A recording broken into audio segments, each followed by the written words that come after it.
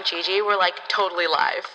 What's up, you guys, and happy Friday the 13th. Ha, ha, ha, ha, ha. So because it's Friday the 13th, I wanted to try something different. We're even using a different sound. Maybe, I don't know if you can tell, maybe not. But for every Friday the 13th, we will be doing a true crime episode.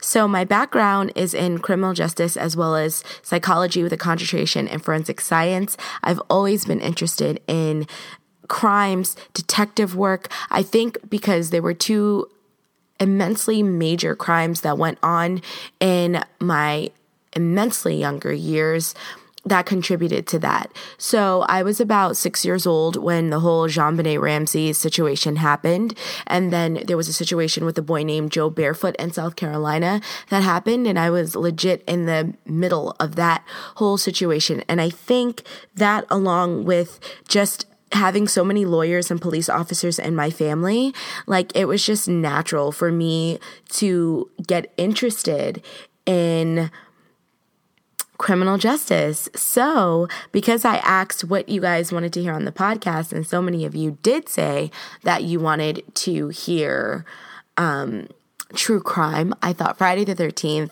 would be the perfect time to do so. So for this Friday the 13th, I picked the Cassie Jo Studdard case, and it might be a case that's overdone. You've probably heard it on various other podcasts, but I wanted to talk about it on mine. And the reason why is because it's about the slaying of a 16-year-old girl. And it happened in 2006. The girl and I were the same age. And I don't remember hearing about this story at that time. I actually ended up hearing about the story much later in my adult life. But this story just really hit home for me, and it made me really feel a certain type of way in my feelings, I guess you could say, because it was one of those situations where it was like, wow, that could have really happened to me. So let's just get right into the story of Cassie Jo Studdard. So Cassie Jo Studdard was just like your typical average teenage girl, and something that most teenage girls want is a car. So instead of her parents buying her a car, they said that she had to earn up at least a portion of the money to go towards it. So Cassie did all kinds of things to save up all that money. Her aunt and uncle offered her the opportunity to earn some money to house sit for them over the weekend because they were going away, and they offered to pay her and it could go towards her house. Obviously, she jumped on that. Who wouldn't, right? So two of her classmates named Brian Draper and Tori Adamick were plotting to become famous serial killers while Cassie was plotting to buy her first car. They found out that Cassie would be house sitting alone by chance, and she would become, unfortunately, their first victim, but fortunately, their last. Brian and Tori met in high school, and they bonded over their shared love of horror movies. However, at some point, the hobby became a lethal obsession. Brian and Tori wanted to be the very villains they'd watched on television. One was said to have been inspired by the Columbine killers, and the other by the Scream movies. Upon finding out about Cassie's availability, they began videotaping their documentary for her murder. And that's something that completely blows my mind. Like, not only did you have the audacity to think, hey, I'm going to take random people's lives for really no good reason, but you had the audacity to really sit down with a camera and talk this out. Like, wow. Okay, let's keep going. They would say hi to her in school and then sit in an empty classroom and discuss how naive she was for not realizing she was about to die. Isn't that terrible? Oh my goodness. Okay. The night of the murder, which occurred on September 22nd, 2006, Cassie invited her boyfriend over to keep her company, and her boyfriend, in turn, invited Brian and Tori. Brian and Tori asked for a tour of the house, and that was when they began their deadly plan. When the tour made its way to the basement, they unlocked the basement door when Cassie and her boyfriend wasn't looking. Once the tour was over, they went back to the living room to watch a movie. Brian and Tori claimed that they were bored and was going to go to a local theater to see a movie. They left, but they never went to go see that movie. Instead, they went to their car and got masks, weapons, and re-entered the house through the basement door that they had unlocked previously. They began by messing with the breaker, turning the lights off, wanting to truly set an ambiance for a Scream horror movie. Naturally, this freaked Cassie and her boyfriend out, but by the time the lights came back on, her boyfriend had to leave. He asked his mom if he could stay because Cassie was so freaked out, and the mom said no. Now, we'll get back to this more in detail. I kind of just want to go over all the details and logistics, but just think about that. Just think about that for a second. The lights went out.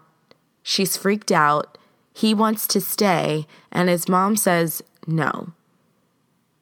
We'll get back to that. Her boyfriend, Matt, begged her to let him stay, and the mom refused. The lights came back on and Matt left. When Matt left, it all began all over again. They turned the lights off and made their way upstairs, as Cassie didn't fall bait to their trap and go downstairs. They chased Cassie around the house before tackling her to the ground and stabbing her to death. They stabbed her around 30 times, but of those 30 times, about 12 or so were actually fatal. Once the murder was over, they ran back to their car, got out their camera, and began to videotape how they felt and what happened. What it was like to kill her and to see her life slip away. They drove off and buried all evidence, the mask, knife, and tapes in the woods. That Sunday, Cassie's aunt, uncle, and her 13-year-old cousin came home. Her 13-year-old cousin entered the home first to find Cassie's lifeless body lying on the carpet in the living room. You guys, when I tell you this case, it hits home. It's so terrible because just think about it. You're 16 years old. Your number one priority in life is honestly your boyfriend, your schoolwork, and getting a car. That's like all you really have to worry about at that point. They were juniors in high school. You know, she didn't have a lot to worry about. And it made me think when I first heard this story about how many times I was in school just living my best 16-year-old life, completely unaware of what other people were thinking or doing. And that is a terrifying thought. It truly, honestly is. And ever since I heard this case, it always just stuck with me because it was like that could have been me.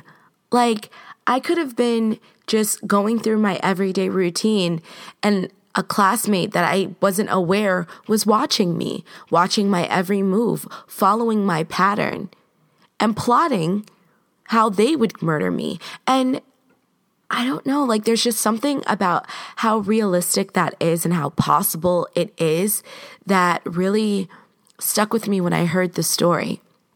Now, what I gave you was just a really quick, brief overview of everything. But I really want to go back to, because there's some things in this story that I thought were a little bit weird. And if you guys know the answers to these things or anything like that, please feel free to reach out to me. All my social medias are OMGG_1989. And let me know your thoughts as well as any additional information you guys know about this case. So something else that really stuck out to me that I would like to go back and talk about is the mom. You know, you have this situation where your son's girlfriend is house sitting and is home alone, unattended, and your son asks to spend the night. And I get it, you know, I'm not a parent, but I can see why she would say no, because she might have very well just been thinking that he was trying to get over, and she thought that by forcing him to go with her, he would be saving him, her son, that is, from making a mistake, like 16 and pregnant kind of a deal. Now, I don't know if that's really what the mom was thinking, but I would assume that's what she was thinking. And I'm thinking about it like that's what she's thinking. She's honestly just thinking that her son is trying to get over and pull a fast one. And then to find out that this girl was murdered and that it could have potentially been prevented if she was able to stay. I can't imagine how that woman feels. There has to be a certain level of guilt that she feels or that she has to deal with on a regular basis because she said no. But at the same exact time, there might be a certain level of relief that she has because she said no. Because it's like, while it's unfortunate what happened to Cassie, my son is still alive. You know what I'm saying? It's so interesting. And that's something else that I think about whenever I hear this story, because, you know, the story has been covered on like those murder mystery shows, and it's considered to be the Scream killing because they wore Scream masks. And that's something else I want to talk about. You guys imagine they put on masks, not just any masks, but Scream masks from the movie Scream, and chase this girl around a dark house at night. I can't imagine how terrified she must have been. Like, could you imagine that? You know, you're living your best life. You're just house sitting for your aunt and your uncle to raise up money to buy a car. And all of a sudden, your lights are going off. You're home alone. And two Scream mask wearing individuals just appear out of nowhere and start chasing you through your house. I can't imagine what that would be like. I feel like I would be terrified because just the thought of that possibly happening terrifies me. Like, honestly. And, you know, I think about that when I hear this story. And I think about that when I watched the documentary of that case. Like, not only did you brutally murder this girl, brutally murdered her, because in the video documentary that they thought was a brilliant idea to do after the murdering, one of them says, I stabbed her in her throat and watched her body slip away, like watch her life slip away from her body. So you terrify this child by running through the building, running through the house and chasing her, playing cat and mouse until you get tired of that. And then you admit that you stabbed her in the throat. It was like, oh, we've had our fun. Now it's time for you to go. And in that video documentary, they talked about how good it felt. One person even said that they were getting horny thinking about how they murdered her. That is disgusting. It is utterly disgusting. That's something that bothered me. Also, the girl was murdered on a Friday. She wasn't discovered until Sunday morning. No one checked on her? No one. Not a living soul. Not one person called to check on this girl. She's home alone. She's house sitting. No one checked on her? Like, I don't understand. Because I know that if I was house sitting, my mom would be calling me every second of every day. In fact, let's be real. At 16, my mom was not the kind of parent that would let me house sit so far away from her. She would have to house sit with me as well. And honestly, I was a bit of a chicken when I was 16, so I don't think I would willingly house sit by myself anyway. But that is also something that I thought about, you know, like, how come no one checked on this girl? How come no one called her? And if they did call her, or if they did text her, and if they did try to reach her and she never picked up the phone, why didn't anyone go to the house to check on her? The girl was dead for over 24 hours before she was discovered. It makes no sense. She was a child. 16 or not, she was a child. And no one checked on her? Like, that I always found to be immensely interesting. Like, what do you guys think? Like, did that make any sense to you guys either? I don't know. Let me know. You guys know how to reach me. Let me know. So now let's move forward to trying to find the killers and who did it. So naturally, the boyfriend is the first suspect because the spouse or the significant other is always the first subject to be questioned in these kind of cases. And it makes sense because they're usually the last person to see them alive, or they're usually one that might have some sort of motive, you know.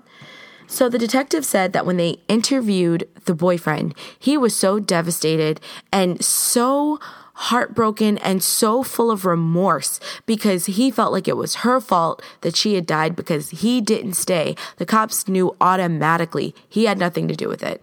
The cops said, in all my years of being a detective, you know when somebody truly did not do something, and that boy truly did not do anything. We tried to get him to calm down because he was so irate, and all he kept saying was that he was sorry because he felt like it was his fault, because he felt like he should have just fought his mother and stayed anyway, and he didn't. And he felt like if he had done that, he could have saved her. Now, we don't know if that's true or not because we don't know the girl's fate, what her destiny was. But going back to that, I can't imagine how he felt. He knew something wasn't right. He knew she was scared, and he felt that it was his duty to protect her as her boyfriend, and he didn't do that. So the cops knew automatically that it was not him. They find out that Brian and Tori were also there. They bring them in for questioning. They both said, well, we were told that there was going to be a party, but like when we got there, nobody was there, so we went to go to the movies. But neither one of them could tell them what movie they went to go see. And mind you, this was only 2 days after her body was discovered. So it was really 5 days from the time they should have seen the movie, right? So they're saying, oh, I don't know. I don't remember what the movie is. And then eventually one caves and one leads the police to the woods where everything is. The murder weapons, the masks, the tape. And the detective said that when he saw that tape, he was terrified because he thought that these boys had actually videotaped the murder. And he said that he held the tape in his hand and everybody went into the room in the station and they just kept looking at that tape. They did not want to put it in the VCR, and they really had to mentally prepare themselves because they knew that this tape was going to help solve this young girl's murder, and they owed it to her to solve this case. And he said he took a deep breath and he put the tape in, and they saw them go up to Cassie and say, "Hi, Cassie." And she said hello. And then it cut to them being in the classroom with the door cracked and them laughing, talking about how Columbine was so awesome and how it shouldn't be illegal to kill anyone and how they were just going to be so famous and no one's ever going to catch them. And then they zoom in on Cassie through a crack in the door. And it's like, this is some real morbid ish, man. Like, they really like sat there and plotted this out. So they're finally convicted. And of course, the kid who caved, their parents were trying to say, oh, well, he even said, well, he pressured me to do it.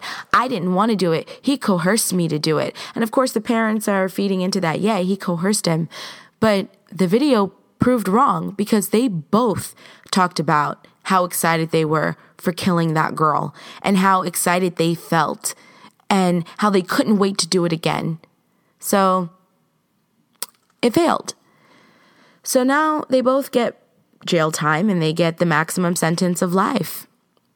30 years to life without possibility of parole.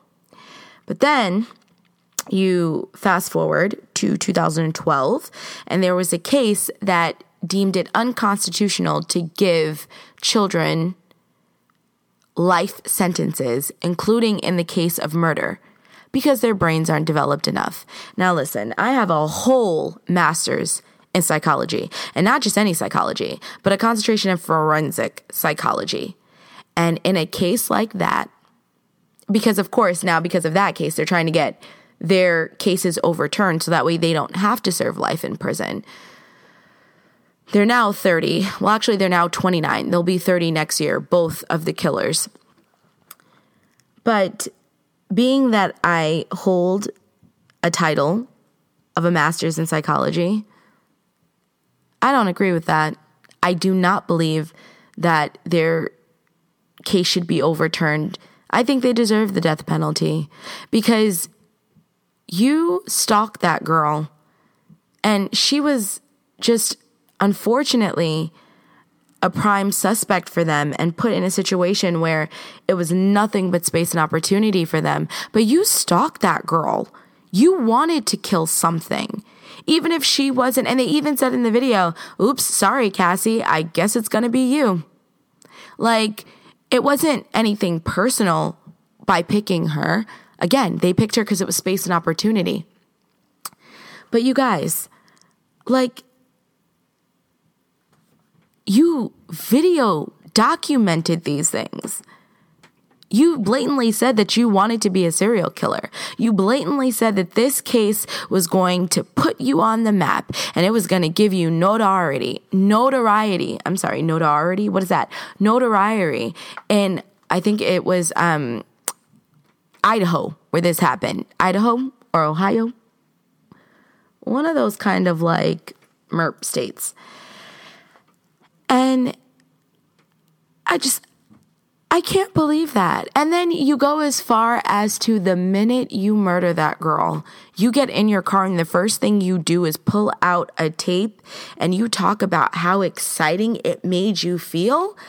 Listen, I get it. I'm a teacher. I'm a preschool teacher, and I preach to parents all day long about child development and brain development and how children are, supposed to be at a certain place technically by a certain time or around a certain time, because their brains, develop at a certain time and place. But you are not going to tell me that at 16 years old, they did not know right from wrong. You're not going to tell me that, because they did. Now, giving a juvenile or an adolescent life in prison for something such as robbery or grand larceny or grand theft auto, okay, fine. You can talk about that. You can talk about overturning it because, when they're stealing, yes, technically they're not thinking about, what's going to happen if they were to steal anything or anything like that. But then you have these teenage boys sitting here saying blatantly that this was what they intended on doing and that they intended on doing it to more people. No, we're not going to use child development as an excuse. A child steals a car, they're thinking, oh, I just want to joyride. They're not thinking, oh, I'm going to get caught. I will give you some sort of leadway with that. But a child sits down and plots a murder and then laughs about it, laughs about the outcome, laughs about what ends up happening to that person, saying that they want to do it again, saying that they want that person to feel that pain and to do all of that again. No, that's premeditated. And you're not going to tell me that at 16 years old, they didn't know any better. And I'm incredibly passionate about that. Like 110% am I passionate about that because it's not okay. It's not okay. And that girl lost her life for what? For no reason. And could the two boys that did it be mentally ill? Absolutely. Could they need some sort of help? Absolutely. But you know who needed help? Ted Bundy. You know who else needed help? The Green River Killer. You know who else needed help? JonBenet Ramsey's brother. There are plenty of people out there who have committed heinous crimes and have killed people. And yes, there was something mentally wrong with them, but that does not mean that because there's something mentally wrong with someone, they should get away with murder. Especially premeditated murder, because that's what it was. It was completely premeditated. They plotted that. Like, I don't think I'll ever get over that, you guys. Like, they really sat there and plotted how they were going to kill this girl and what they were going to do to her, and then were satisfied with their work. I want you to think about that. So that's my first ever true crime. I would love to know you guys' thoughts and opinions on that case. Have you heard of it before? Was this your first time hearing of Cassie Jo Studdard? What did you think? What do you know about the case? Did I miss anything? Let me know. Did I even do this true crime thing right? Like, I don't know if I did it right, but this is how I did it, and this is how I like to do it. Like, so, all right. So that is all for today, you guys. I will be seeing you next week, same time, every Friday, wherever you listen to me. And I'll talk to you soon. Loves and likes ya. Bye.